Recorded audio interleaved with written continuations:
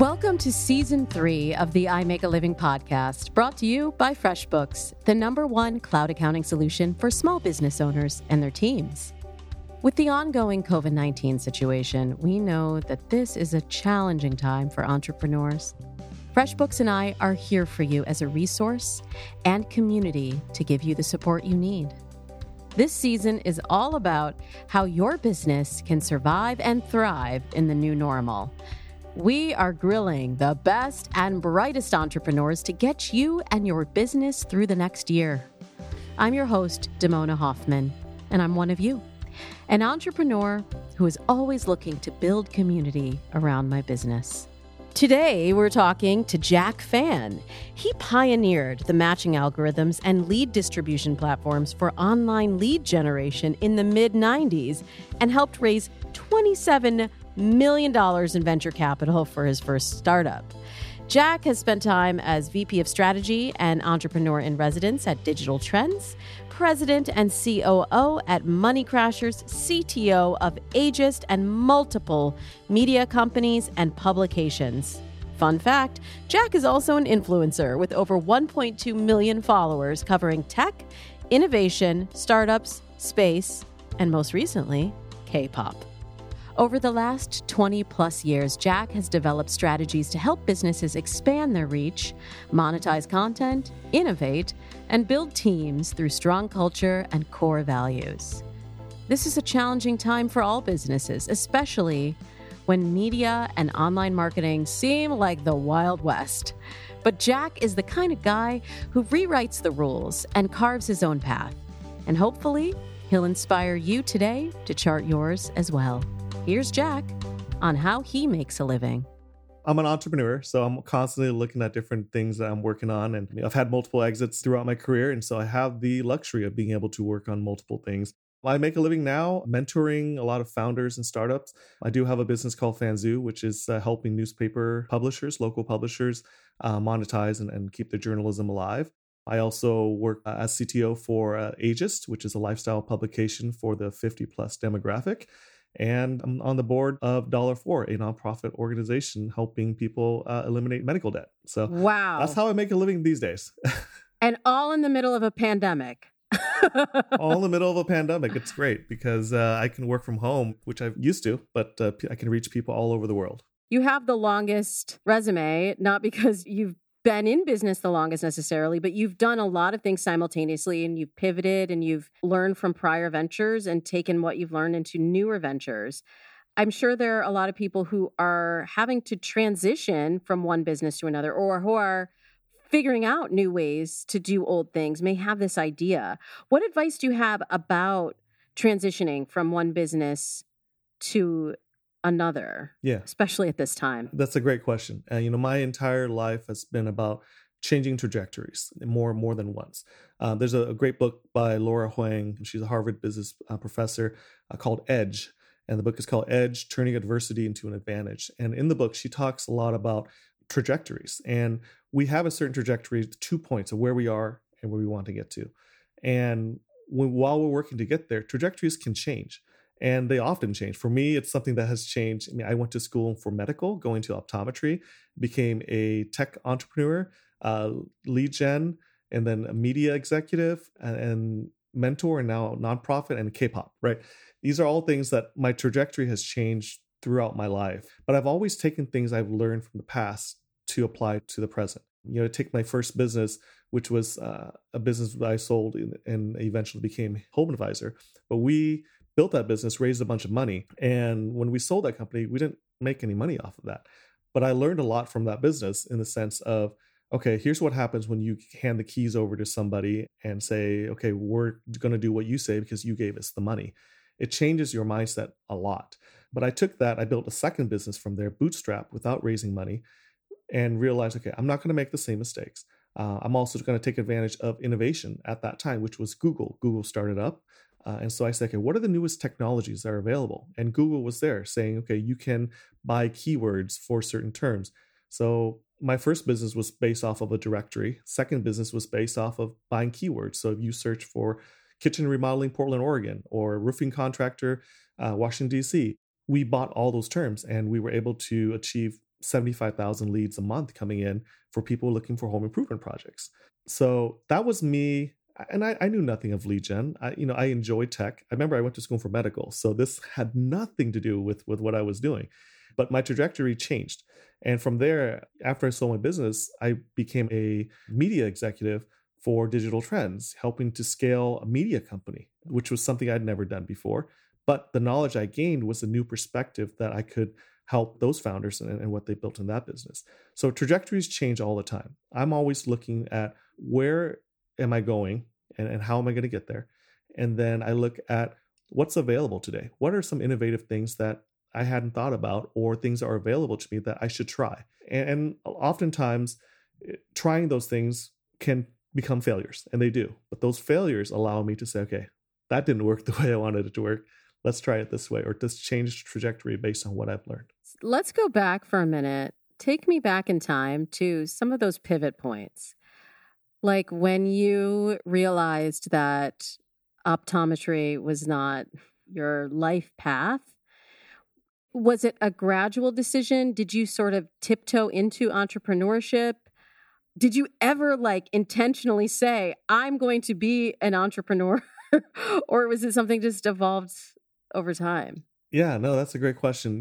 My father was an entrepreneur. My father, after we came from Vietnam as immigrants in 78, he said to himself that he was not going to rely on government handouts or things that were just available. He was going to go make a living for himself. And here's a guy who was a high-ranking official in the Vietnam War. Here's a guy that was a spy. He had all these credentials that he had, but came to America, became a regular person and said, I'm going to build a business. And so he did. A small upholstery business, recovering furniture. But he wanted the best for me and my sisters. And so we all went to the medical field. My sister is a registered nurse. Her husband's a pharmacist, and all these careers in medical. So I was going in the medical field, and I had a passion for it. I have passion for, helping others, and specifically in optometry. But that change for me was when I went to China, studied abroad, and I came back and I needed beer money.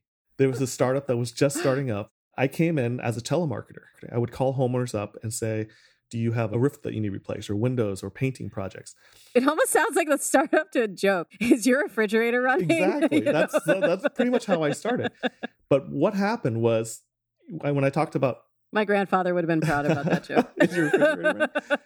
But no, you really are trying to find people that actually need help with their home improvement and basically generate leads, right? Exactly. And so during that process, I thought the method in which I was doing it was not the most efficient. So I built a database and I did an auto dialer, and I said, okay, I can probably call 10 times as many calls as these other folks who are just calling from paper lists. And so I built a system to do that. Wait. I need to know more about this. Why was it so inefficient before, and what was the fix? Yeah, so the inefficiency was we had these paper lists of homeowners, and we would just go through the list. And back when telemarketing was still okay, we would just call them and say, hey, do you have a project that you need to have done? How old is your roof? Do you need landscaping, painting, whatever that is, handyman projects? It would all be done by paper. So we would go through, cross off the names or check off the names. And if it became a lead, then we would write down the names. And then we would take that and go find contractors on paper that we had signed up to match them to, right? All on paper. If this is all done on paper, it was just a matching service, basically. But I dabbled in technology. So I said, what if I imported this list rather than printing it out into a database?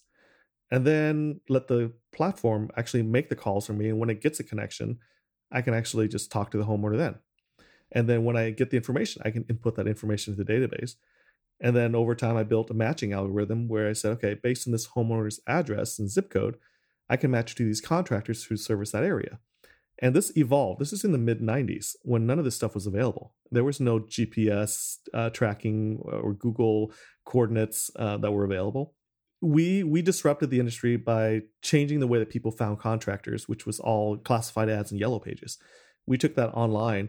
I built a system. And from there, because I started automating this, we built a website. We started collecting information online. That's when investors started coming and saying, wait, you have a business here. We'll give you some money. Let's grow this during the .com days.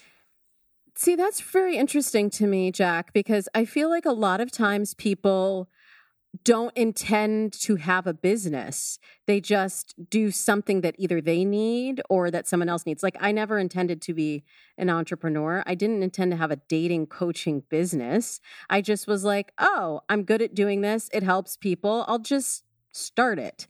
And then it grows and it grows and it grows.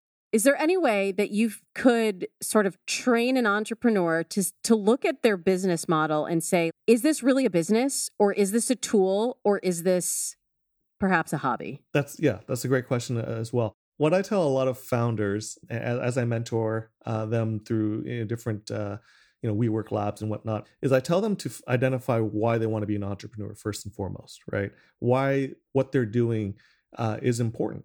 You see enough of these trends where people are out there talking about become rich, right? An entrepreneur is about being rich and living this lifestyle and doing these things. For me, that's always been a result of being successful at being an entrepreneur. It's not the goal of being an entrepreneur. The goal of an entrepreneur should be to find a solution, to be innovative, to provide something that is helpful, useful for people. And that's where entrepreneurs, when you're focusing on that as your goal, you work harder and you're more passionate about making that goal successful. And if you're successful at that with the right modeling and revenue streams and whatnot, you'll make the money, right? But if you go at it saying, I want to make money, I want to be rich, and I'm just going to pick a random idea and try to get rich off of that, I think the effort doesn't come through, right? And I think that's the biggest difference that I try to tell entrepreneurs. Find the why of why you want this business to exist, why you want to be an entrepreneur. And then when you find success, you'll make that money. A lot of our listeners are finding themselves in a situation where they need to pivot. Maybe they were really successful in a local market, but now let's say it's an opportunity to reach a global market that they didn't necessarily see in their business plan before. You left one thing out of your bio. I guess it's not how you make a living, so that's how you left it out. But you're kind of K-pop famous, right? I am. They call you Once Uncle, right? Hashtag Once Uncle. Correct. Can you just describe K-pop? But really, like, what is K-pop? Yeah, it's a great start there. K-pop, has been around for a while. After the collapse of the economy in South Korea back in 1987, they actually made a pact to make the export of South Korea be culture, which is a fascinating thing.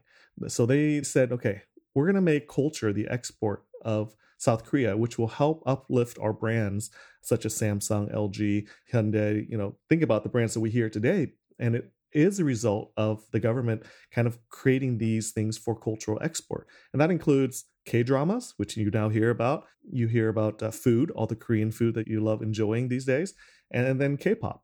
But K-pop is really a genre of music that is put together in a way that has a strong ability for a fan base to connect with the artists, and then they do all the heavy lifting. They do all the promotion. They do all the things that help the brands for these bands really shine. And from voting to polls to award shows, all these things. And so K-pop is kind of a culture in itself, but we've seen selling out auditoriums for political events or taking over entire hashtag trends to wipe out white supremacy, right?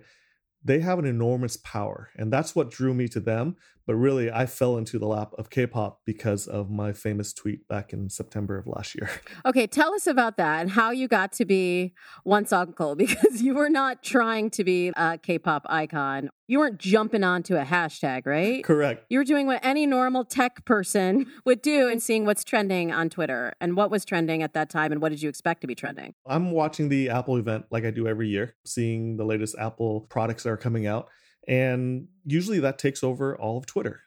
All the trends are happening. It's the number one trending event in the world. But on this day for the Apple event, I was like, we're 15 minutes into the event and there's something that's trending ahead of it. And it's just Momo, the words Momo. And I'm like, what is Momo? So I tweeted out, I'm like, the Apple event's happening. Something's trending ahead of it. What is Momo? And boom, tens of thousands of people were tweeting at me, responding, but in a very positive way. you don't know Momo. Momo is a girl group member of Twice. Today's her teaser. It just dropped, and we haven't seen her forehead in 4 years. No joke. Not for weird reasons, because she had bangs, right? So she's always had bangs. So she changed her hair. So that's like Twitter newsworthy. It's Twitter newsworthy. So I was fascinated. I'm trying to piece everything together while I'm watching the Apple event, but now I'm distracted because people are sending me GIFs. They're sending me music, and they're sending me links to videos to learn about Twice. So I'm now engaging and trying to figure out, okay, who is Momo, not what, and why is she trending? And so when I found out, okay, she's a girl group, part of this nation's girl group called Twice. Her forehead hadn't been seen, and that created a lot of news. But my tweet helped amplify that even more. And so it kept trending throughout the Apple event, which was phenomenal. And so these fans were just the adoration from them. This guy with 1 million followers on Twitter, a verified account that's now tweeting about Momo and Twice. And so they were just, adored me. And they started calling me Uncle. And then Once Uncle. Once is the fan base to Twice. So Twice is the group, Once is the fan base. And so they call me, hey, Once Uncle, or Uncle Once. We love what you're doing. Keep it up. And you already had a pretty robust social following. You weren't trying to chase a hashtag. Like a lot of times people will think, oh, I need to market my product or find my audience. So I'm just going to go into this hashtag and sort of take it over. You came at it from a different perspective. Absolutely. What they saw very quickly was an authentic me, and if you've been following me enough on Twitter, you see that during different events or launches of products, I talk about tech, I talk about, what's happening, the innovation, but a lot of what I do are reactions, and I share reactions to things as opposed to just, oh, here's the product, or here's something you should check out. I share my reaction. And so I'm like, this is amazing. What is this robot dog doing? I can't believe this phone has this many megapixels. But more of getting people to engage with me on a reaction and connecting with me for that. So this What is Momo was really just me saying, what is Momo and why is it trending so much? I'm not trying to jump on hashtag trends to just be a part of it. I'm actually reacting to things that happen to be trending, but they were my true reactions to things. This is the first big aha moment of season 3. I hear so many times from entrepreneurs that they don't like Twitter because it feels like they're just shouting into an empty void and not getting any responses. As Jack just explained, the point of building your brand through social media isn't to badger people with your content and products. It's to build real human connection with groups of people that you otherwise wouldn't have come into contact with. So let's extrapolate this out for the entrepreneurs who are listening and are having to figure out how to build a brand in social media. Because I think this is a really different approach, Jack, than a lot of other social media experts would tell you. And it also, I'm just speaking from the point of view of the entrepreneur right now. I'm thinking, gosh, this feels like a really big lift to do all of that hand-to-hand combat. I call it like the one-to-one engagement. Is the juice worth the squeeze? So that's a great question. I spent my time at Digital Trends helping to grow that audience with the team I had. And we found a big difference when people engaged with others, and the brand loyalty, the equity that you build from that goes a long ways. And so what I've found is when you're building equity through brand loyalty, that person then feels a connection to you.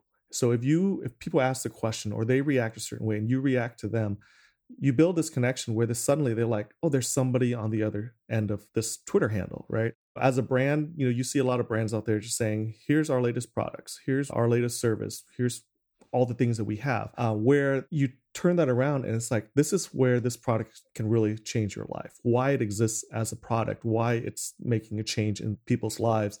And taking that approach where you are sharing reactions or how people are influenced or impacted by these products or services, it changes. And so when I engage with K-pop fans, I'm building a lot of brand equity and brand loyalty for myself, which then helps out other businesses and things that I'm working on, including, attending NASA social events or Adobe Summit, or talking about different sponsors that I might be working with from work at home. So it helps because people then connect with me and they believe in the things that I talk about as well as the things that I care about. And it seems that you're also coming at it from a lot of different content angles. And I know you also have a company called Fanzoo, which is basically marketing for digital publishers. And there are a lot of people out there making content. We're making some right now. But with the K-pop engagement, you're not just tweeting, retweeting the same stuff. You've done piano covers. You play piano. When do you have time to play piano, Jack? You're doing unboxing videos. You're really looking at different ways to say the same thing. Yeah. So I'm responding to the fans, right? I'm responding to what they enjoy, knowing what they watch, what they like to absorb as far as content. And so I create that content. It's true, genuine me creating content to share, to help amplify the idols. I can say our idols now because I'm a stan of Twice, but enjoy these things. So I give them what they want to see and what they want to hear, but not to glorify myself, but really to allow for the idols to really shine. And so they enjoy that. And it's real, it's authentic. And I think that it just connects to the fans in a much, much different way. And then it builds loyalty to me because I can talk about other products and services and they will have interest in it if it relates to them. I'm sure there are plenty of listeners right now who understand and regularly engage with social media, but in the event that this conversation is new to you, let's start with defining the word stan. When you call yourself a stan, it means you're a super fan, like in the Eminem song Stan, but kind of less depressing. Anyway, if you're new to Twitter, Jack is proof that you can be relevant on social media no matter what age you are and no matter what you're passionate about, even if it's K-pop. I know a lot of our listeners right now are saying, I understand K-pop, I get what he's saying, I'm down with social media, I feel comfortable on all of these platforms. And there might be some other folks that are like, this is all new to me. You know, maybe they're over 40 or over 50, and a lot of this tech isn't something that they grew up with, and marketing over social media doesn't come naturally to them. You also are the chief tech officer of Ageist. What do you feel like older entrepreneurs could stand to learn from your experiences? I think a lot of people are finding a strong connection to Gen Z, for example, right now. The older generation is seeing a strong connection to Gen Z. And because there is this feeling that the younger generation nowadays will call BS on things, right? They will look at things and they're like, no, you can't really say that. That's not true. But they're very, very active on social media. They're very active in social activism as well. And you see that. And so the older generation, I'm going to take out the millennials in the middle here, but the older generation is a very hardworking generation, right? And so you have the boomers and then Gen X is me, who have approached life in a different way. And millennials kind of came in and had a lot of impact and change in the world, but really focusing on what's next for me. And I don't want a blanket statement that, but it is part of how it is perceived among different generations. Gen Z comes in and says, we want to make this world a better place. We want to be able to do things that have an impact on the world and has a broader result for the future. It's a much different viewpoint. And so because of that, the older generations have a connection to that. And I also find that when the older generations start to speak the language of the younger generation, start connecting into what they know, TikTok and Instagram or stories or dance trends or whatever that is, K-pop. Reels, help me. I don't help. Yes. I mean, I'm out here doing things that people are like, well, how do you know about those things? And that's because I actually spend time to understand the younger generation. And when you do that, you start to learn things as they learn it. And it's not about trying to do things the old ways. Seriously, though, how do you stay on top of the trends like that? Well, I have two daughters, 16 and 12. They are Gen Z. So when I tweeted the other day, I said they're going to be the most important generation of our lifetime. I mean that. And that, as a father of two daughters, they're constantly doing things. Now, they're not into K-pop as much as I am, but they are on trends. And my older daughter does a lot of different things. My younger daughter does a lot of different things. But my mind has always been around innovation. And as an entrepreneur, one of the things I like to say is look for new ways of doing old things, right? That's the entrepreneurial mind is, how do we create something that can be a better way of doing something or a better product than what was done in the past. So my mind is constantly looking for new things. And when I see new things, I learn as much as possible about the new things and look at ways that it can be improved or look at ways that it can be used to better our lives.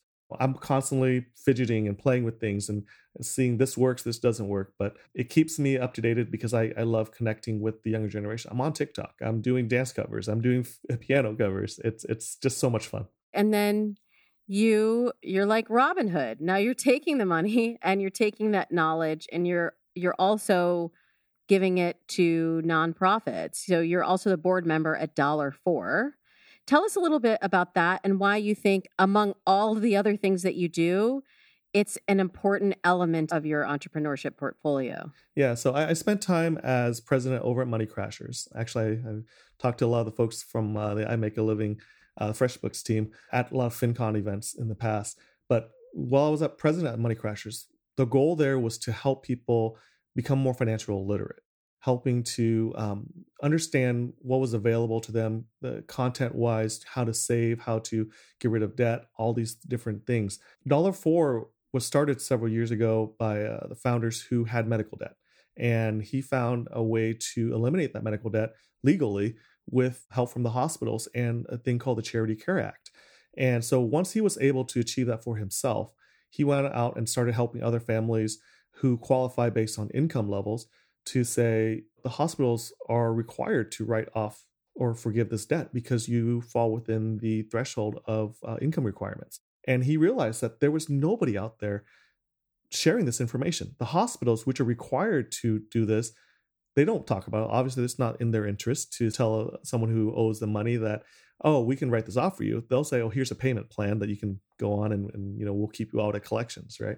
They're trying to get that money. Exactly. Mm-hmm. So what he found was, well, there's actually a lot of people that don't know this exists. And so he started this foundation, he started this charity nonprofit, and he's been helping a lot of families to find out if they qualify. And if they qualify, he has volunteers as well as attorneys that are pro bono to help out to write letters to the hospitals and say, based on the information we've gathered, this patient debt should be forgiven. And so he started that. Later on, I came on board with $4 because I loved what he was doing. I was just like, this is really amazing. But he was not a tech entrepreneur. He wasn't, very savvy in a lot of different areas. And I said, how can we amplify what you're doing and give you the resources as if you were a big organization? And so with that, I started to look at what he was doing and found out there's a strong connection to these people who have this need. And then there's just another side of it, which are people who are willing to help, who can, give a cup of coffee a month, right? $5 a month, which can go towards helping other families eliminate debt. And so $4 was created for that. And what I'm doing now is helping to amplify the knowledge around what's available. If you have medical debt and you qualify within 300% of the poverty level, in some cases it's like 600% in New York City of the poverty level, we're talking about people who earn $37,000 or less for an individual, or $70,000, $80,000 or $100,000 as a family can have this debt completely forgiven by these hospitals. I mean, the debt can be as small as $12. That's important. And I'm hearing, a lot with COVID as well. People are leaving with bills that they didn't necessarily expect. Even if you recover from COVID, you might be facing another mountain to climb. There's a lot of talk in entrepreneurship about doing well by doing good. Do you have a philosophy about how entrepreneurs should be giving back with their profits or building in some sort of a charity angle to their business? Absolutely. I think it's important for us to recognize that when we are successful at what we're doing as entrepreneurs, as business leaders, that we are very fortunate. We're very blessed. Now, there are different ways that we can be giving back, including, knowledge and resources, mentoring. But the financial side is also very important because you hear a lot about, these billionaires continue to make more billions, right? And being able to give back is to show that, yes, I have been successful, but with that success, I want to make sure that others can achieve success. Others can have an opportunity to thrive. And so there are a lot of charities out there that have a lot of needs. And if you build that into your business, now you're working towards making your business successful, but also towards the more successful your business can be, the more that you are able to give back and improve, the lives of others. And so that becomes a passion for me, right? That's something that I'm passionate about, which is helping others.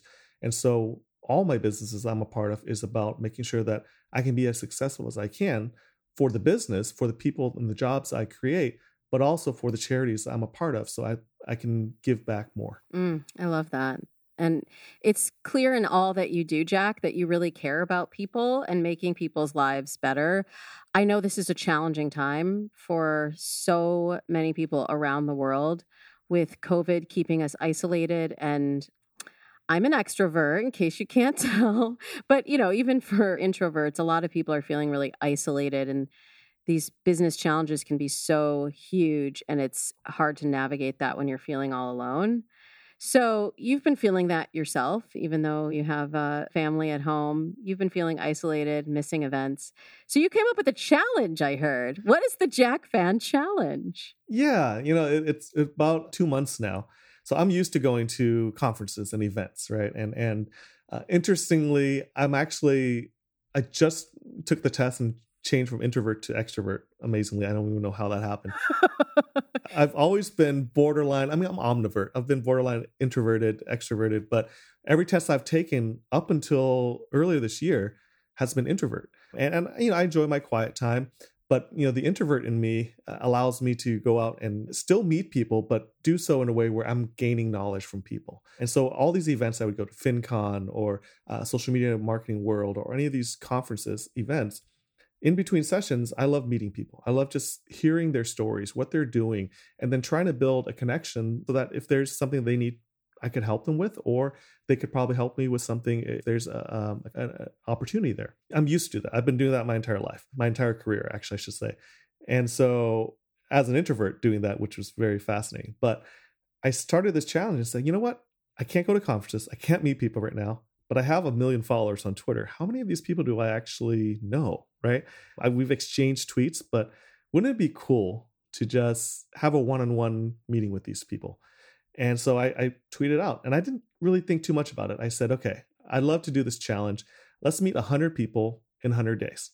And I want to meet people all over the world. So I made a calendar available, made some time slots available, and said, book your time on it. In a matter of less than 2 hours, like an hour and a half, all positions were filled up. And I was like, whoa, this is crazy. And so I actually ended up opening up some more time slots. But what happened was there would be people all over the world of all types of backgrounds. I had professors in Germany in machine learning and AI who leads Research Institute. I've had a lot of K-pop fans in the Philippines and South Korea and Japan. I've had a lot of entrepreneurs who came from Sweden, from Uruguay, from Brazil, all over the world. I mean, there's only 200 countries in the world, around roughly, right? And I've already spoken with 80 people across 45 different countries. And it's just been an experience where what it's done for me is open up an opportunity to just engage with people on a one-on-one level. But the response I've received has just been amazing, where people are like, you're not just some guy on the internet that I can tweet with or engage with. You are actually someone I can connect with. And I've had amazing questions about entrepreneurship, how to become an entrepreneur, how do I engage with things, what is marketing, what is my favorite bias and twice, right? All these things, but it's a wide variety. And it's just so great to connect with people all over the world, gain their perspective, and just have a great conversation. To close out our episodes this season, we're looking to hear the last piece of advice that our guests either gave or received. Here's what Jack had to say on that. I don't want to sound too repetitive, but a lot of my conversations I've been having on the Jack Fan Challenge, people have been asking me, how do I become an entrepreneur? And so my advice to them is always find what you're passionate about and find a solution to things that people haven't found yet, or make something that people have found a solution to, but make it better. And that's, I hate sounding repetitive, but find new ways of doing old things is something that I think people just need to really take a look at if they want to become an entrepreneur. And so that's the best advice I continue to give over and over again. I think sometimes we do too much, right? We think we need to reinvent the wheel. And it's like, nah, you just use the same wheel, just build it better. Yeah, exactly. Thanks, Jack. That was awesome. As a dating coach, it's my job to help people find love and human connection. This interview resonated for me because we're living through an unprecedented and disconnected time. Like Jack said, The key to successful growth during this pandemic is doing what you love and finding a way to connect your passion with other people around you. Here are the other big takeaways from this episode. Keep learning. Today's personal development could be tomorrow's million-dollar idea. If you're not sure entrepreneurship is right for you, ask yourself this: what is your goal? Is it something that you're passionate about and see yourself growing with in the future? If not, maybe it's just a distraction at this challenging time. Find your community, not just for your brand, but for yourself during this time of isolation. And speaking of connection, don't forget to join our Facebook community page at facebook.com/groups/imakealiving or search the hashtag imakealiving on Facebook to find us. There are a ton of resources there for your business, but most importantly, the FreshBooks fam is here for you if you need a shoulder to lean on. We hope to see you there. The best way to reach Jack is through Twitter at JackFan. That's PHAN. And the thing that he's passionate about right now is $4. That's spelled DOLLARFOR, so that families in your community struggling with medical debt can get the help that they need. You can find them at $4.com. This podcast was brought to you by FreshBooks, the #1 cloud accounting solution for small business owners and their teams. We have so many tools to help you financially during this challenging time. Check out the exclusive offer for our podcast listeners only at freshbooks.com/IMAL. Again, that's freshbooks.com/IMAL, short for I Make a Living. Our audio engineer and composer is James Morris. Our associate producer is Leo Shell Villanueva. Producing and direction comes from Paco Arizmendi. And I'm your host and producer, Damona Hoffman. You can connect with me at Damona Hoffman on any social media platform or at damonahoffman.com. And remember to keep building your community because it's your business. See you next week.